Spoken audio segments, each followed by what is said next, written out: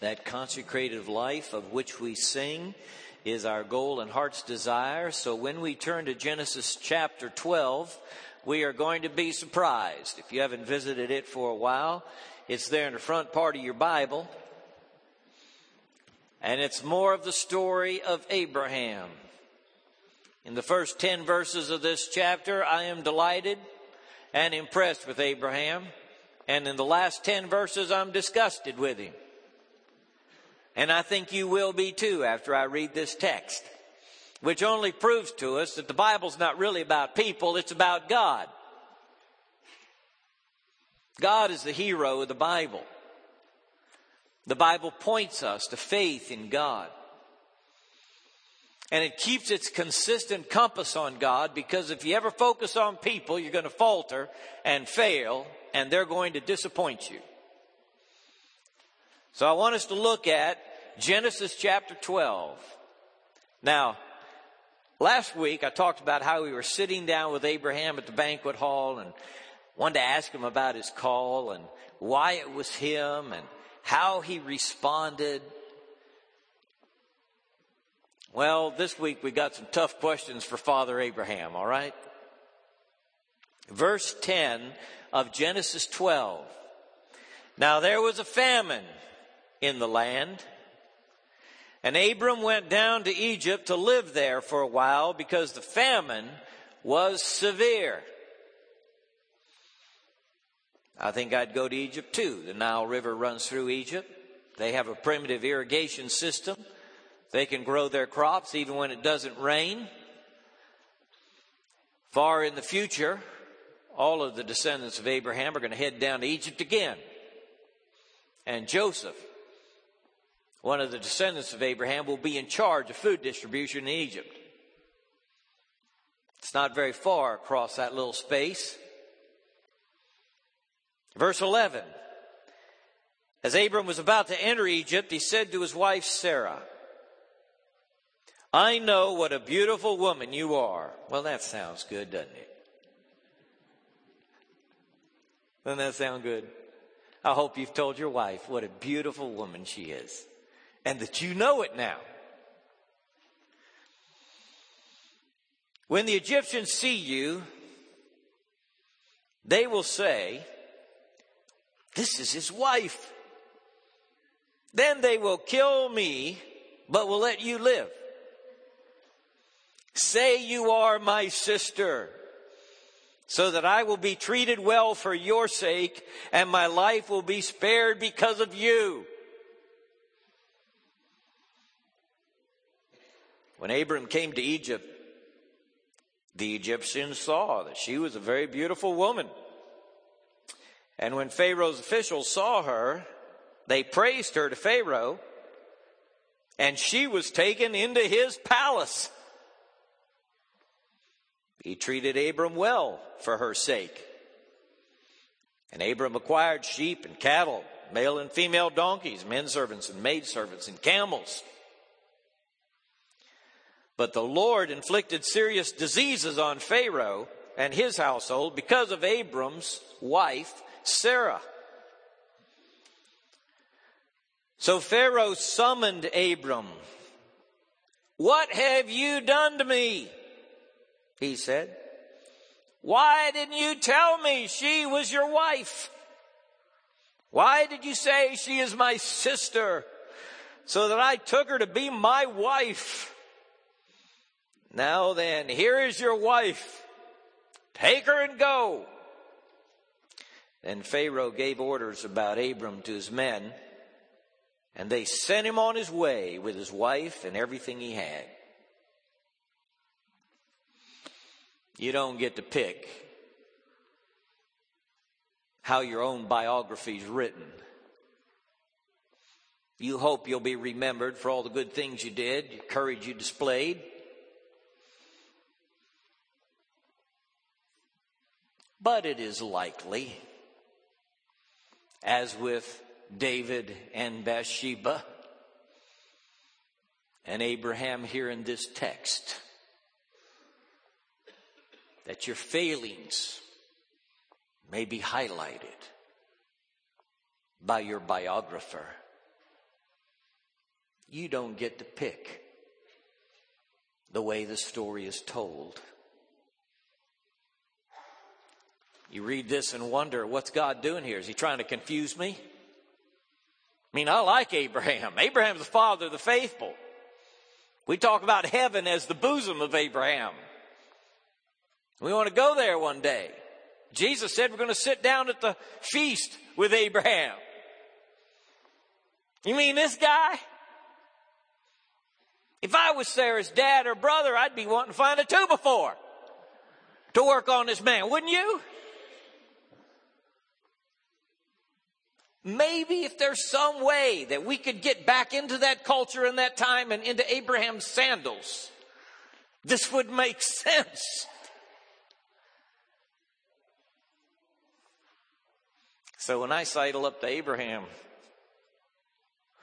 I'm thinking, man, what happened to you? Tell me about this deal down in Egypt when you passed off Sarah as your sister, for heaven's sakes. And Pharaoh took her into his harem. Tell me about that. What were you thinking? What happened to you? Abraham, you disappoint me. I thought better of you than this. You're supposed to be a man of faith. And here you are, afraid. Afraid of how they're going to treat you. That these Egyptians might kill you.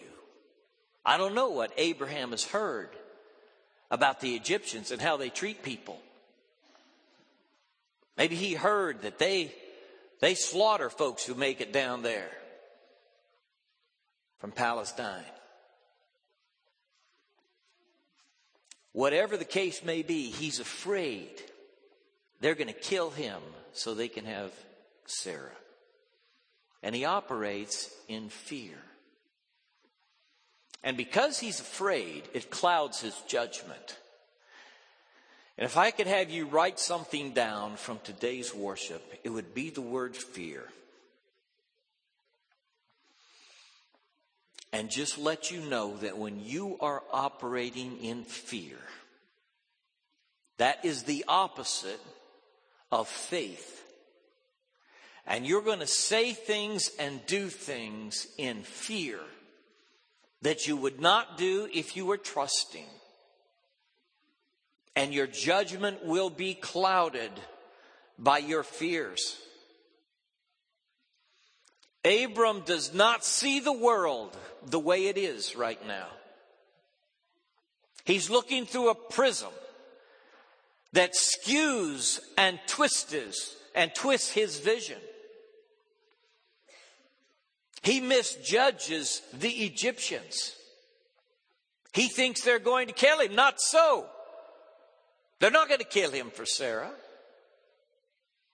When Pharaoh finds out that Sarah is his wife, he sends her back to him and sends them on their way. He misjudges relationships that he has in Egypt. He misjudges the course of action because he is afraid. In my prayer, I quoted John, who in his letter writes, "Perfect love casts out fear, because fear has torment." Do you know about that? You know about the torment of fear? When you're laying in the bed at night and your world is crashing down around you and you're saying to yourself, it's all going to unravel.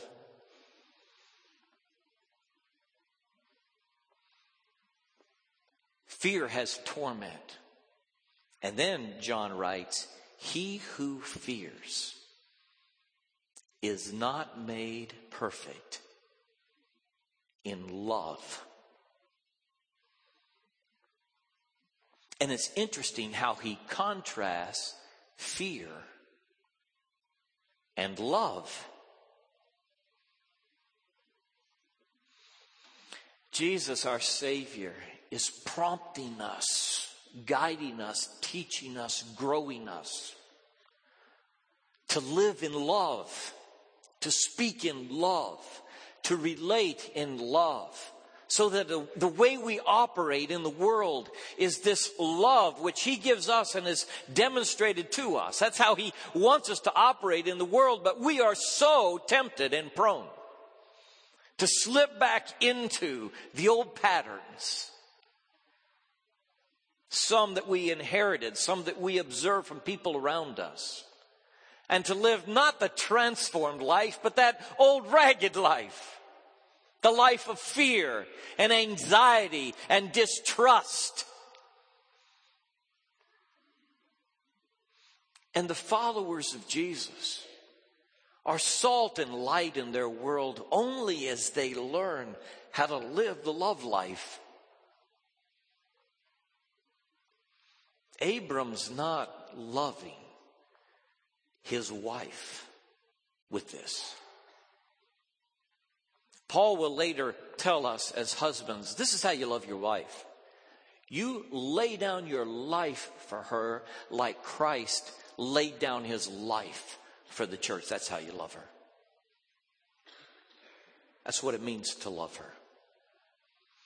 Abram, if you die defending Sarah, it's okay. If Sarah knows that you'd lay down your life for her in a minute, she will give you the respect and trust and honor that such love calls forth. But if she suspects that she's just something but somebody to manipulate, a tool to use in a situation, if you're going to treat her like a thing instead of a person, it's hard for her to extend the honor to you. Abram, you disappoint me. You fall into fear. And you fall into dishonesty because of the fear. See, he starts with a spiritual flaw. He's fearful instead of trusting. He's afraid instead of believing. He's supposed to be the father of faith. But he's not acting like that. That's where he starts. It unravels first spiritually. He's not trusting God. He's not walking with God in this instance like he did in the past. And it leads into dishonesty. He's going to tell a lie to protect himself, which is why we lie. We propagate the dishonesty because we think it's better for us. Now I want you to note the dishonesty which he practices. It's insidious, right? Sarah, I want you to tell the Egyptians that you're my sister.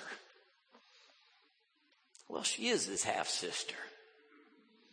Later on, when he pulls this prank again with Abimelech, and Abimelech confronts him about trying to pass off his wife as his sister, Abram actually brings up the fact, well, she is my sister, which makes his line even worse.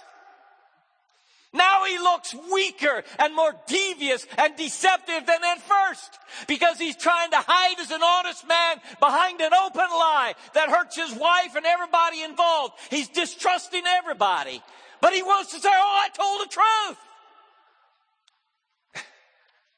You catch this now, all right?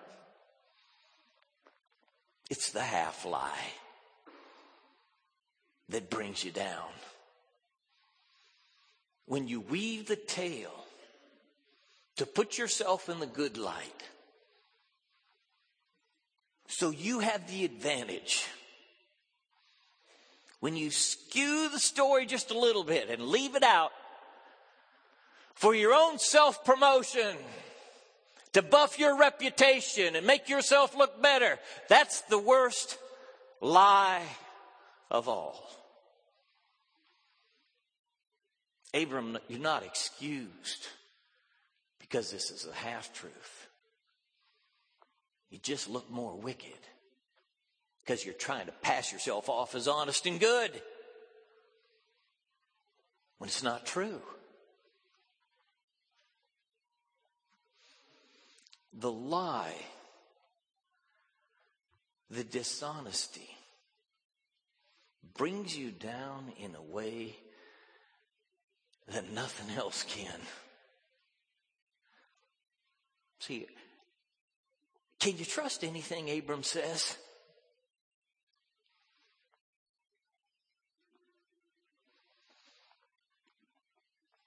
God hates the lie because it destroys your relationships. When we sow the seed of deception, we forfeit the trust that relationships require. We tell the lie because we think it is better. But in the end, it is poison. And it poisons not only us, but the people that we're supposed to love.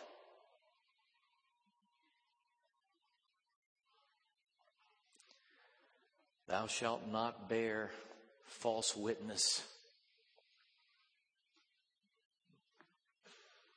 God told Moses from the mountain, it's one of the big 10.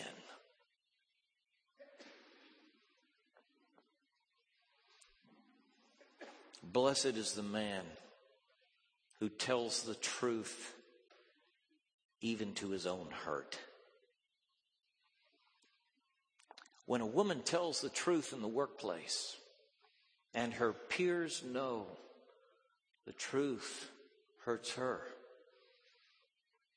there's a level of respect that rises for that person. To be the person of truth out there in this city is to hold the light of the gospel up. Oh, that the Church of Jesus Christ and every member of it might be known as truth tellers. In this school, if you want the truth, you talk to Mary. She'll tell you the truth. If you want to know the truth in this business, you talk to George. He'll tell you the truth. To have a reputation like that is to have a reputation like Christ had, and to be following in his steps.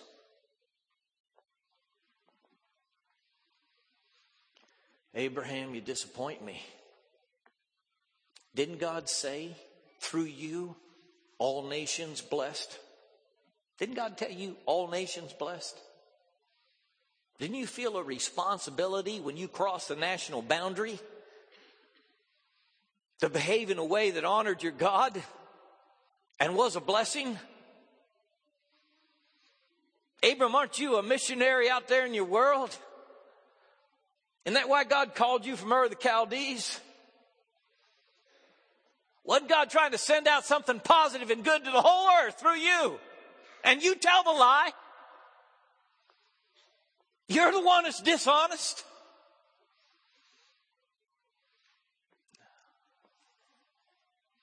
No, when David was caught in his sin, the prophet confronted him.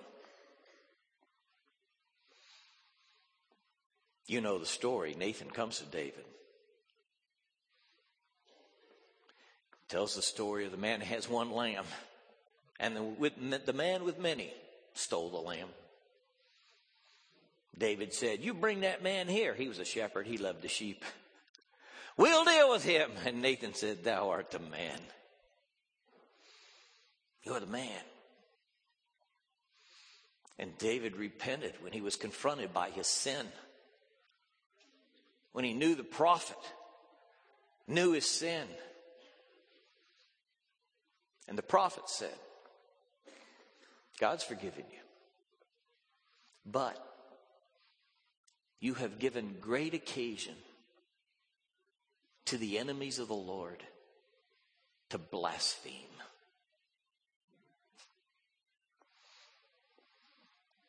This is a great occasion for people who hate God to publicly disgrace his name, David. And Abram, you've done the same. You came in wearing a mantle of faith. And you give great occasion to the enemies of the Lord to blaspheme. And brothers and sisters, feel the weight of your witness in our little world here. Let it be on your shoulders for a moment as you walk up the halls of your school and you go in the break room and you deal with employees. Feel the weight of it, would you?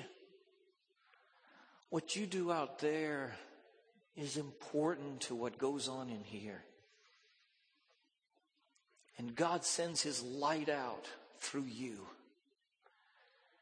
And if that light is darkness, oh, how deep the darkness is.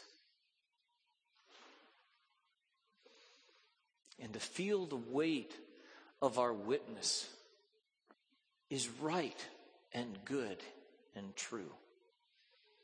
And we should have that check in our spirit when we're about to do something that may cause a reproach to the name of Jesus. And say to ourselves, no, I'm not going to take his name in vain. I took his name on purpose for good. And I will fulfill my intention no matter what it costs me. We connect our words with our works when we practice honesty and truthfulness. And God uses our witness and multiplies it in the workplace and in all of our social networks as we are people known to speak the truth and live the truth. Pharaoh, you impress me. Abram, you disappoint me. Pharaoh, you impress me. When Abram first says, Pharaoh will kill me if you see Sarah, well, we think this guy Pharaoh must be a pretty wicked fellow. Now it's revealed that Pharaoh's got better ethics than Abraham. And in this instance, he is more righteous in how he behaves. Maybe it's not so wise to expect the worst of people in the world. Maybe it is better witness, better light, and better salt to expect the best of them. And when they know, as an employee or an employer, that you're expecting the best of them, that those kids know you're expecting the best, that you have an expectation that they're just going to do great. When they fail, what will grieve their heart more than anything is your disappointment. I had one child that if she knew I was disappointed, it reduced her to tears. No other punishment was necessary. Just that Dad was disappointed was enough, you know. That was the worst thing. There's something about the expectation of the best that has at least the potential to lift everybody around you.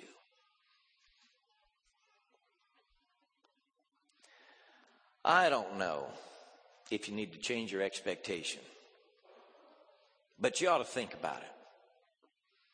Because what Abraham went into this situation doing was wrong and proved to be costly to his witness and his family. Pharaoh, you impressed me. You let him go. It's tantamount to forgiveness. You restore him, even though he's been wicked. You send him on his way with all those belongings he accumulated in your country.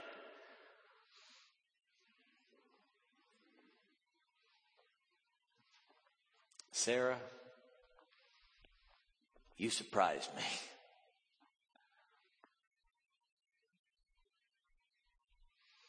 Think about Sarah. James will later use Sarah as an illustration, and Peter will use her.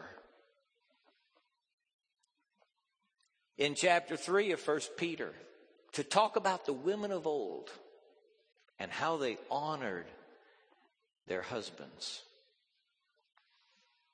Wives, don't you think it'd take a while for you to get over this kind of treatment? You want me to do what? And then she's taken into the harem. I mean, this is tough.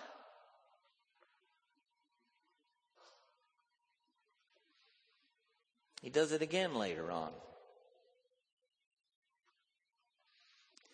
Sarah, you surprised me because you hang in there, sister.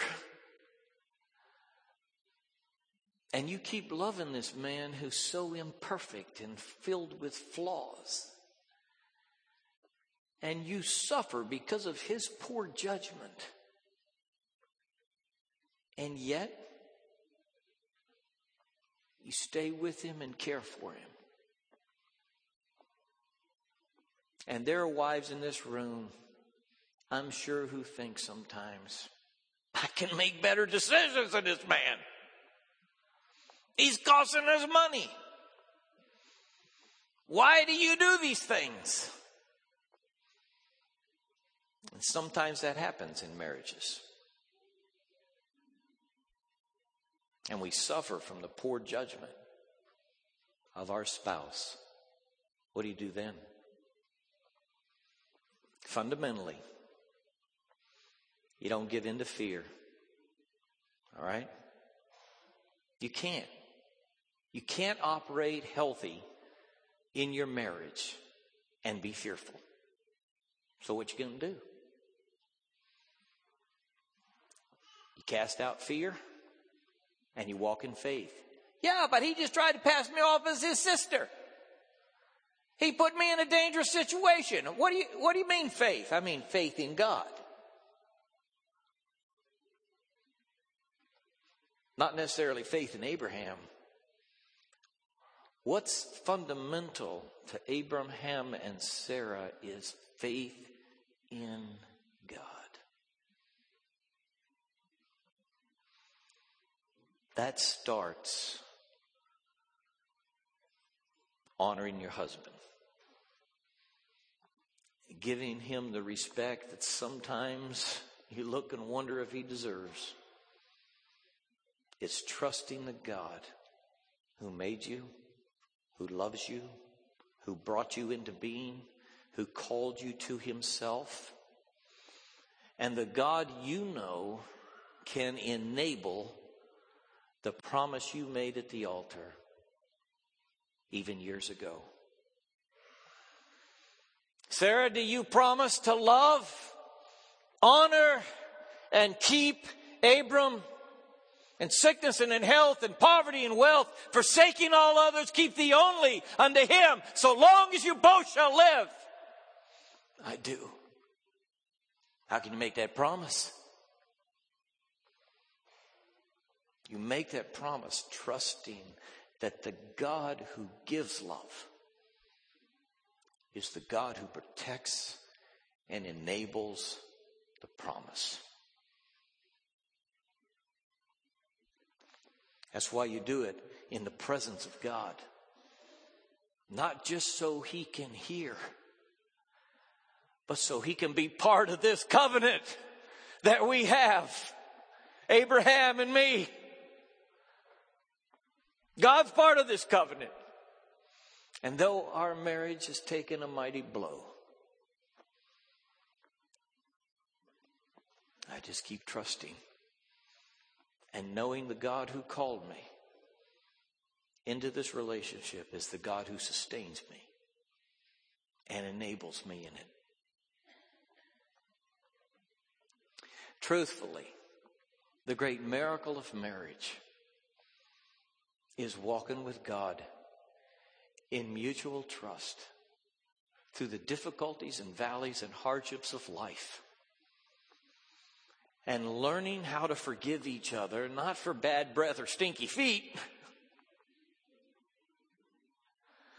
but for dishonesty and deceit and the worst kind of flaws that are in the human spirit. Learning to forgive, not the easy stuff, not the quick stuff, not the surface stuff, but the fundamental flaws of the human being into which you have entered this relationship. He's not perfect. In fact, he's cracked all the way down. And so are you. Your flaws aren't superficial. The lipstick doesn't fix the worst part of what's wrong with us. The heart is wicked and deceitful.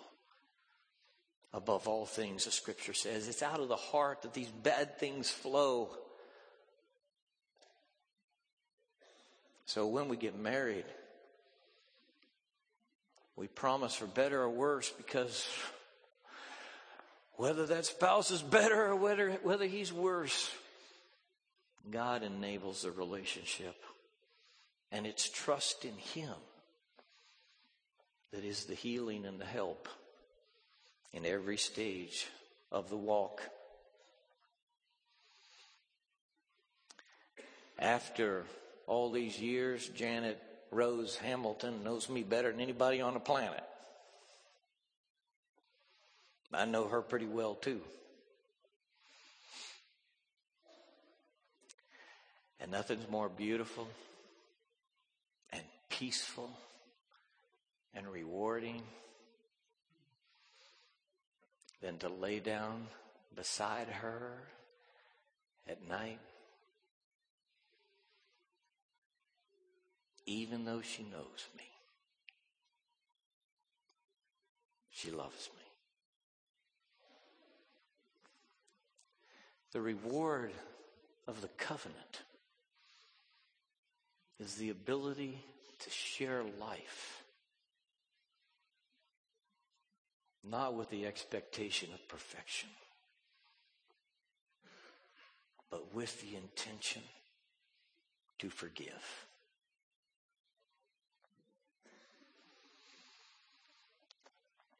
Abram, you disappoint me, man. Pharaoh, you impressed me. Sarah, you surprised me. God, you changed me.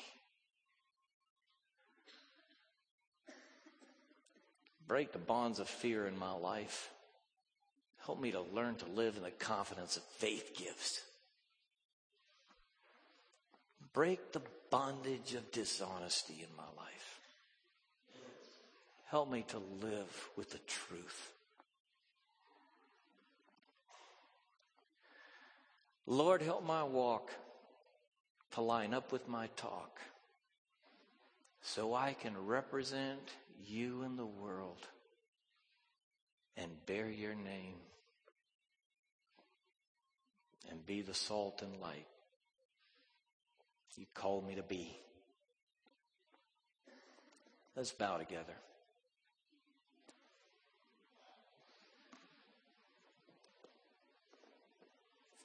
I never preach a sermon except there's somebody who's struggling, and it feels like a life and death struggle. Somewhere in this mix of faith and love is the help you need to get through. The Spirit of God waits to apply His word to your situation. God, give your strength, your comfort, and your wisdom. Lord, we look to you. God, we want to be faithful in our time and place. Knowing that Abraham messed up, God, that helps us in one way. Because we know you can use broken people like us to get your work done in the world. And that's your miracle. That's your mercy. That's your grace. Turn all those things loose in our lives and marriages. We pray in Jesus' name.